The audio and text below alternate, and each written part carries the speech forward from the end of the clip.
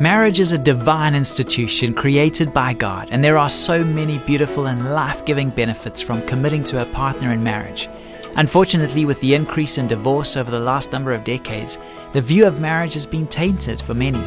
It's extremely common for a child of a divorced parent to become skeptical about the value of marriage.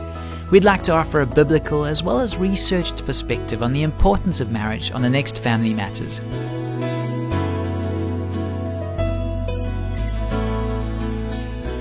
Hi, I'm Graham Schnell for Family Matters, where we offer practical advice from Focus on the Family. A divorced mom wrote to us with this really great question. She asked, "How can I convince my adult son that matrimony is valuable and worthwhile when his own parents couldn't make it work? My ex-spouse and I split up when my children were still small, and I thought it was all water under the bridge. Now I find that my son blames me and his dad for his negative view on marriage. He doesn't intend to marry his live-in girlfriend since, in his words, marriage is a valueless, old-fashioned institution, and divorce is inevitable anyway. What should I tell him?" Perhaps you should begin by being honest about your own mistakes and imperfections. Family brokenness has been the cause of untold pain and disillusionment among members of today's up-and-coming generation. From a certain perspective, it's hard to blame them for their negative attitudes towards marriage and the traditional family. Their parents really do owe them an apology and an explanation.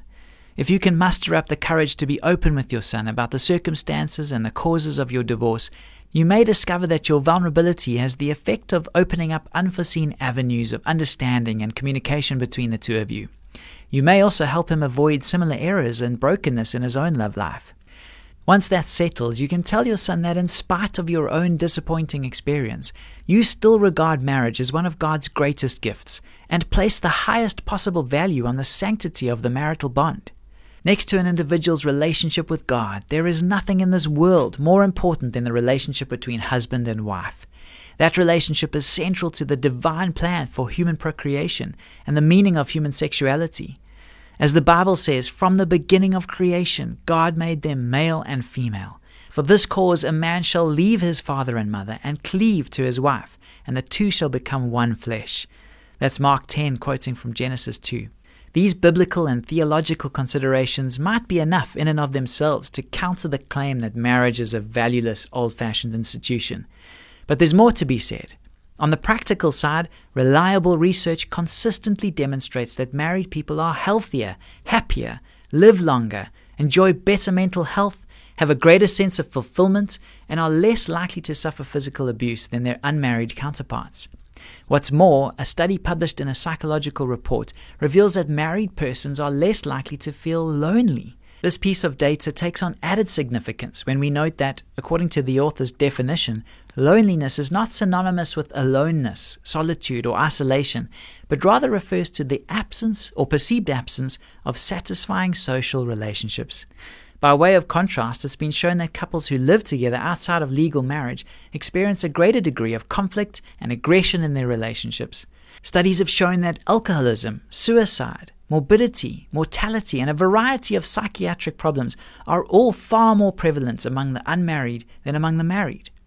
It's important to add that there is no basis whatsoever for the popular idea that cohabitation can serve as an effective testing ground for marriage. As a matter of fact, living together increases a couple's chances of divorce in later marriages.